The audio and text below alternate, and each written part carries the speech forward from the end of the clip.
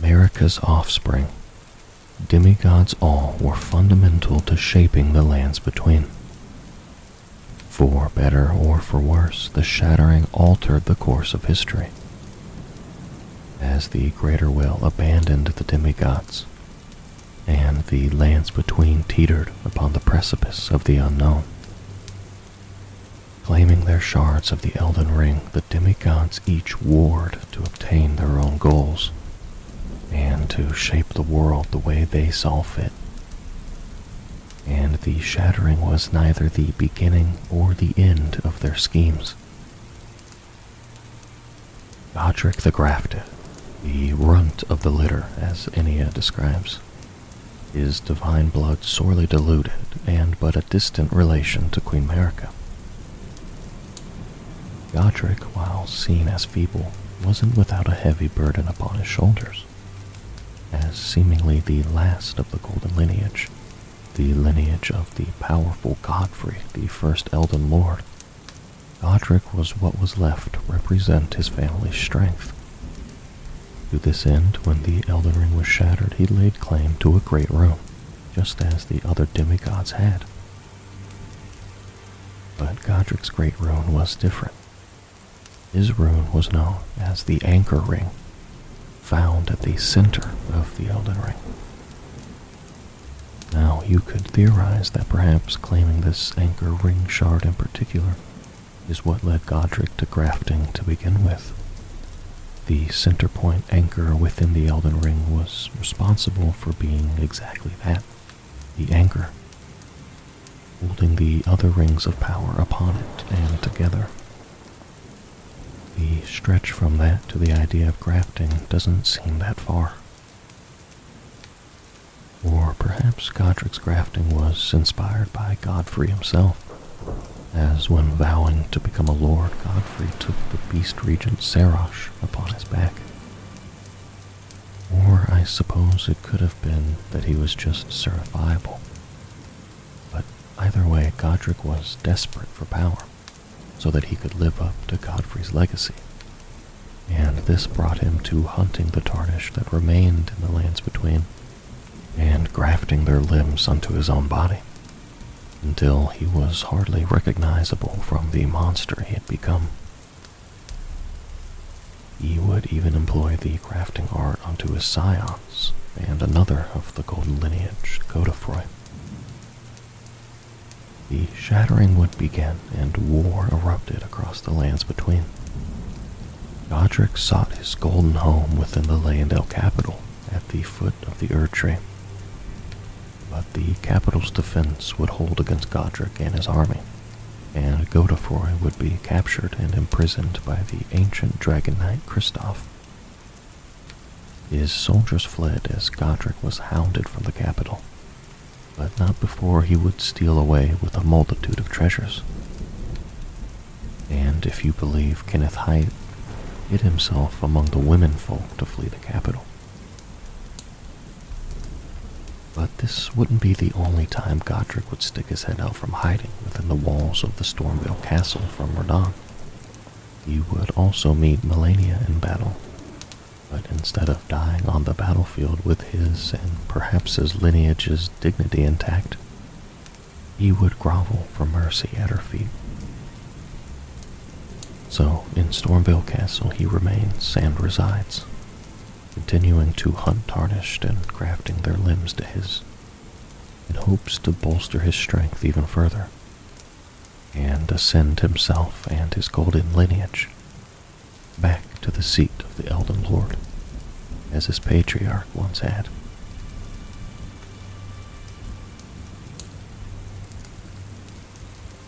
With destined death confined, the Golden Order was created. But death wasn't to be contained forever.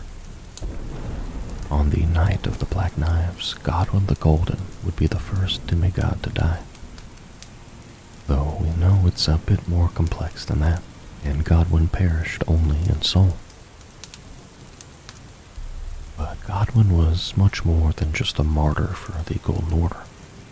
He was Godwyn the Golden, son of Godfrey and heir to the Golden Lineage.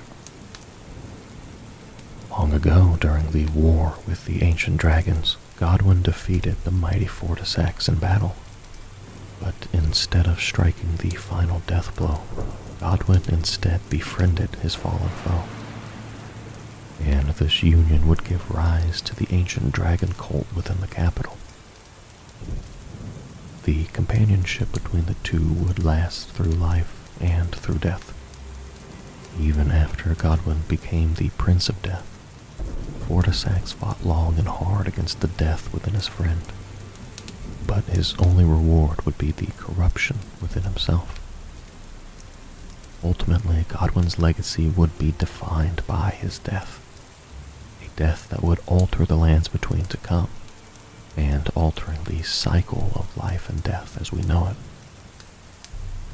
Some of his siblings would mourn for him, and some, like Ronnie, were even the ones to plot his death. Melania, along with her twin brother Mikola, were born to parents Marika and Radagast, born of a single god, and as such they are both Empyrean. But ever since birth, Melania has been afflicted with scarlet rot. And in her youth, Melania would encounter the one who'd become her mentor, the man with his flowing blade. A man who was spoke of in legend as the master of the sword, garbed in blue with a curved blade that was patterned after flowing water. And with sword in hand, he would seal away an ancient god, a god that was rot itself. Through the teachings of her mentor and his flowing blade, Melania would gain wings of unparalleled strength. So much so that by the time of the shattering, Melania would have never known defeat in battle, regardless of the putrefaction of her body harboring the rot within itself. And during the shattering, after claiming her shard of the Elden Ring, the great rune that should have been the most sacred of all, she would come to blows with General Radahn, her half-brother, as the two most powerful gods clashed in the Battle of Aeonia. Neither Melania or Radahn would be the victor in their battle, a battle that wrought nothing but devastation for everyone involved, as well as for the lands of Caelid.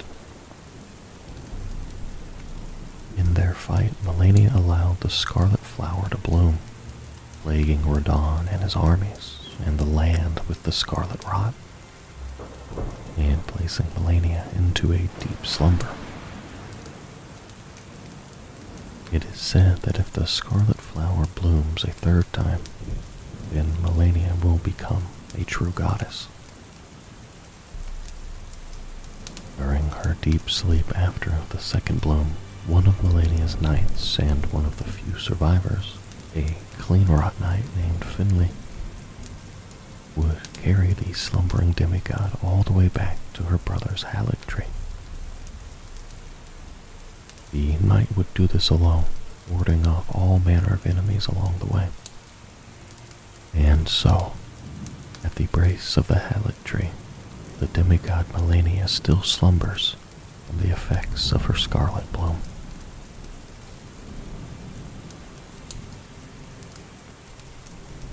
Like his sister Melania, Mikola was born of a single god, and born afflicted with a curse. But rather than harboring the scarlet rot within, Mikola is cursed with eternal childhood. And the demigod would spend his life searching for ways to release Melania and himself from their afflictions. As a means to do just that, Mikola planted and grew the Haligtree, and would water it with his own blood from sapling to fully grown tree. It would ultimately, however, fail to grow into an Erd tree, but would become a haven for many people, including the lost and unwanted. Mikola is indeed quite powerful and loved by many, and according to Melania possesses the wisdom and the allure of a god, and that he is the most fearsome Empyrean of all. Even the oracle envoy plays upon the boughs of the Halig tree, said only to do so when heralding the arrival of a new god or age. And being on the cusp of godhood, it was important to Mikola to protect himself and others from the influence of outer gods. So he created needles of unalloyed gold to ward them away.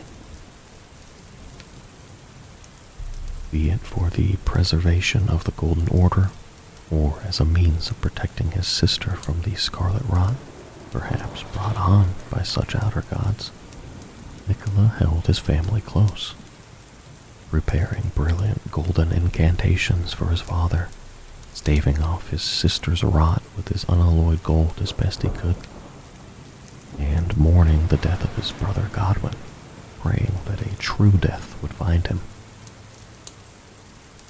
So, when the shattering began, Mikola embedded and cocooned himself within the Halig tree.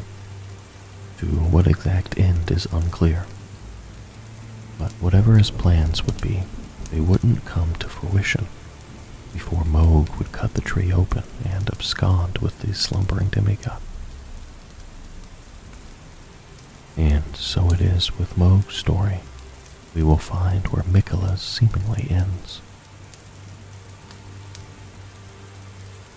Moog was one of the cursed Omen twin brothers, born of Marika and Godfrey. As such an accursed omen, he was imprisoned deep underground. With the Elden Ring shattered and all-out war ensuing, Moog would eventually find his escape to claim a great rune of his own. But not before his life would change forever underground. Deep beneath the earth in his imprisonment, Moog met the Formless Mother, also known as the Mother of Truth, an outer god that stood in opposition to the greater will. And as he stood before her, his accursed blood erupted with fire, and he became infatuated with the defilement he was born into. The Mother of Truth bestowed power upon his accursed blood, and when claiming his great rune, Moog would soak that in blood, as he wished to usher in a new age, a new dynasty covered in the blood of his curse. The Moogwyn dynasty. To achieve this goal, Moog would cut the slumbering Mikola out of his Halig tree and return the demigod to his mausoleum. There he hoped he could raise Mikola to full godhood and become his consort, so that together they would have the power to usher in the visions of Moog's bloody dynasty. But no matter what Moog tried, he would never get a response from the young Empyrean. And so Moog patiently slumbers as well, next to the divinity, awaiting his awakening and the start of his new dynasty. Orgot, twin brother of Moog, also born of royalty, but still an accursed omen to be imprisoned deep underground. That is where these twin similarities would end, as Morgoth's ambitions were directly opposite to his brother's. After the Elden Ring was broken and he claimed his great rune, Morgoth would return to his home, the Leyndell capital at the base of the Erdtree. He was, after all, its rightful king, born of the golden lineage. There he would protect the Erdtree against all that harbored ambitions of becoming the next Elden Lord. He took this upon himself, though he was not loved in return, for he was never loved, but nevertheless he loved the Erdtree all the same. During the shattering, Morgoth took on the identity of Margit, the fell omen, and slaughtered countless champions. So much so that he became a tale of horror for those that harbored ambitions for the Erdtree or lordship. And Morgoth was not to be taken lightly at all. In fact, if he held ambitions for the Elden throne, he may very well have achieved it.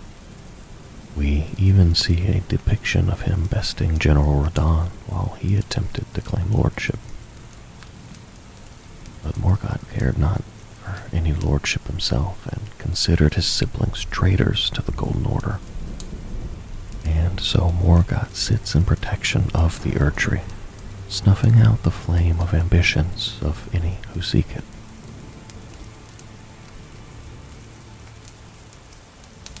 Radahn was born of Rennala and Radagon, a boy with flowing red hair that matched his father's. And red hair was said to identify a giant, as every giant had red hair. Perhaps that is what explains the size to which Radahn would grow. But who he'd become would start in his adolescence. From his youngest years, Radahn idolized the Lord of the Battlefield, Godfrey, and his beast regent, Sarash. So much so that he modeled his armor after them. And Radahn himself would become a mighty warrior indeed. Enough to rival that of Godfrey is hard to say for sure, though. But the art of battle wasn't all that Radahn studied. In the town of sorcery, Celia, he learned to wield gravitational powers. Initially, so that he would never have to abandon his beloved but scrawny steed. But his powers would grow well beyond that. Through the tutelage of an alabaster lord with skin made of stone, Radahn's manipulation of gravity would grow to an almost godlike level. He would challenge the very stars themselves. And in fact, he did confront the falling stars, and he would do so alone, halting them in their tracks. And thus this conquest over the stars would seal their very fate. But soon the shattering would begin, and Radahn and his armies would face off against Melania and hers, the two most powerful demigods clashing in Caelid. But as we already know, the Battle of Aeone would have no victor, and Radahn would find himself beset by the Scarlet Rot.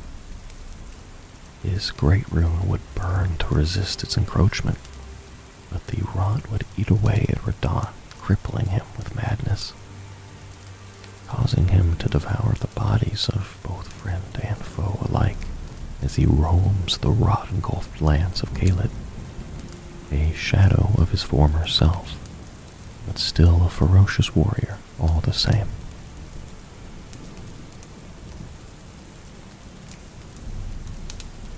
Lunar Princess Ranni, perhaps the most enigmatic of the demigods. Ranni in tale is the daughter of Rennala and Radagon. She certainly regards Rennala as her mother, and even comes to her aid when needed.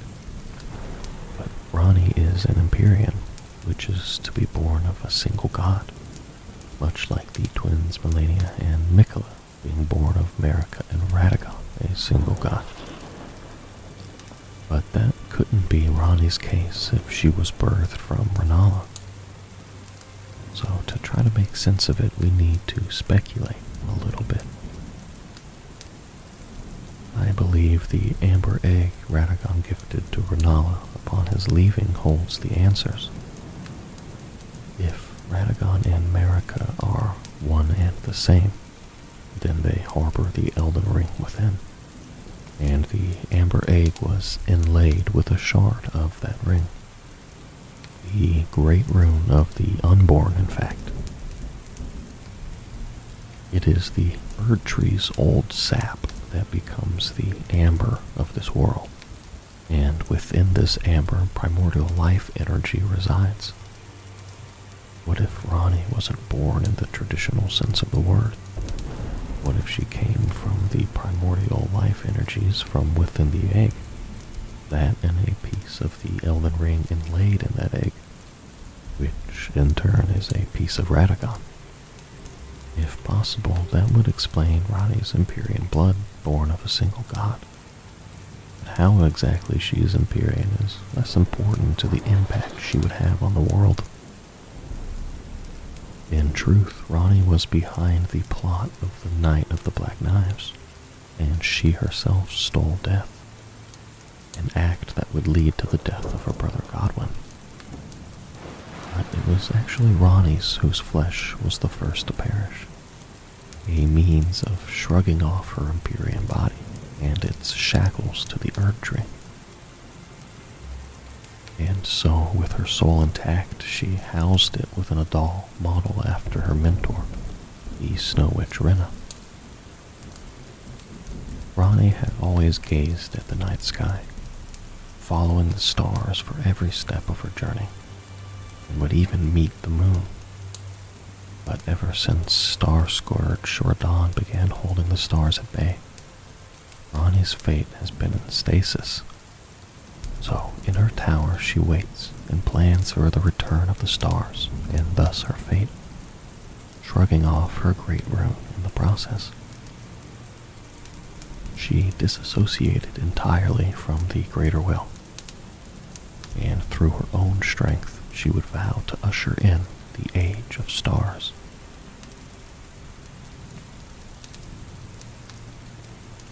Rykard was born of Renala and Radagon, and would find his home in the volcano manor of Mount Gelmir.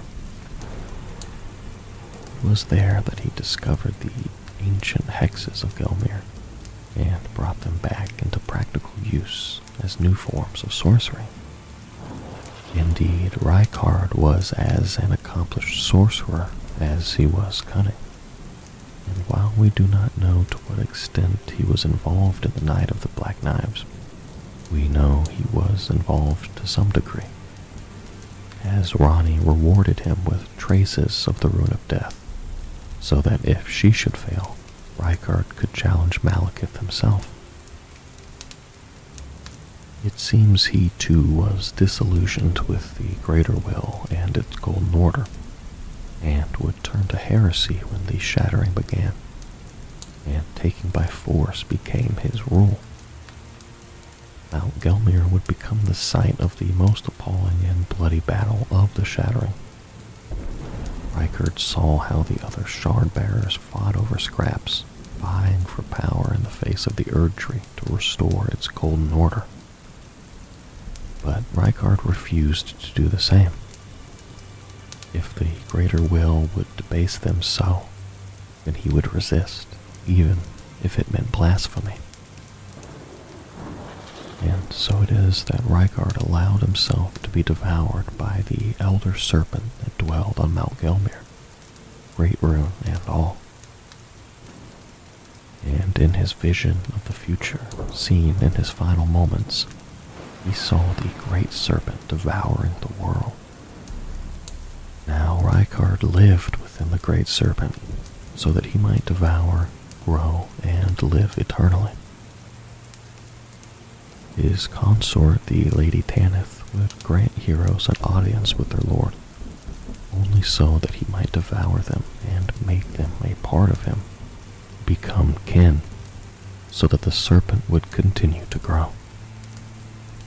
With their master's aspirations degenerated into mere greed, Rykard's men searched for a weapon with which they might halt their lord.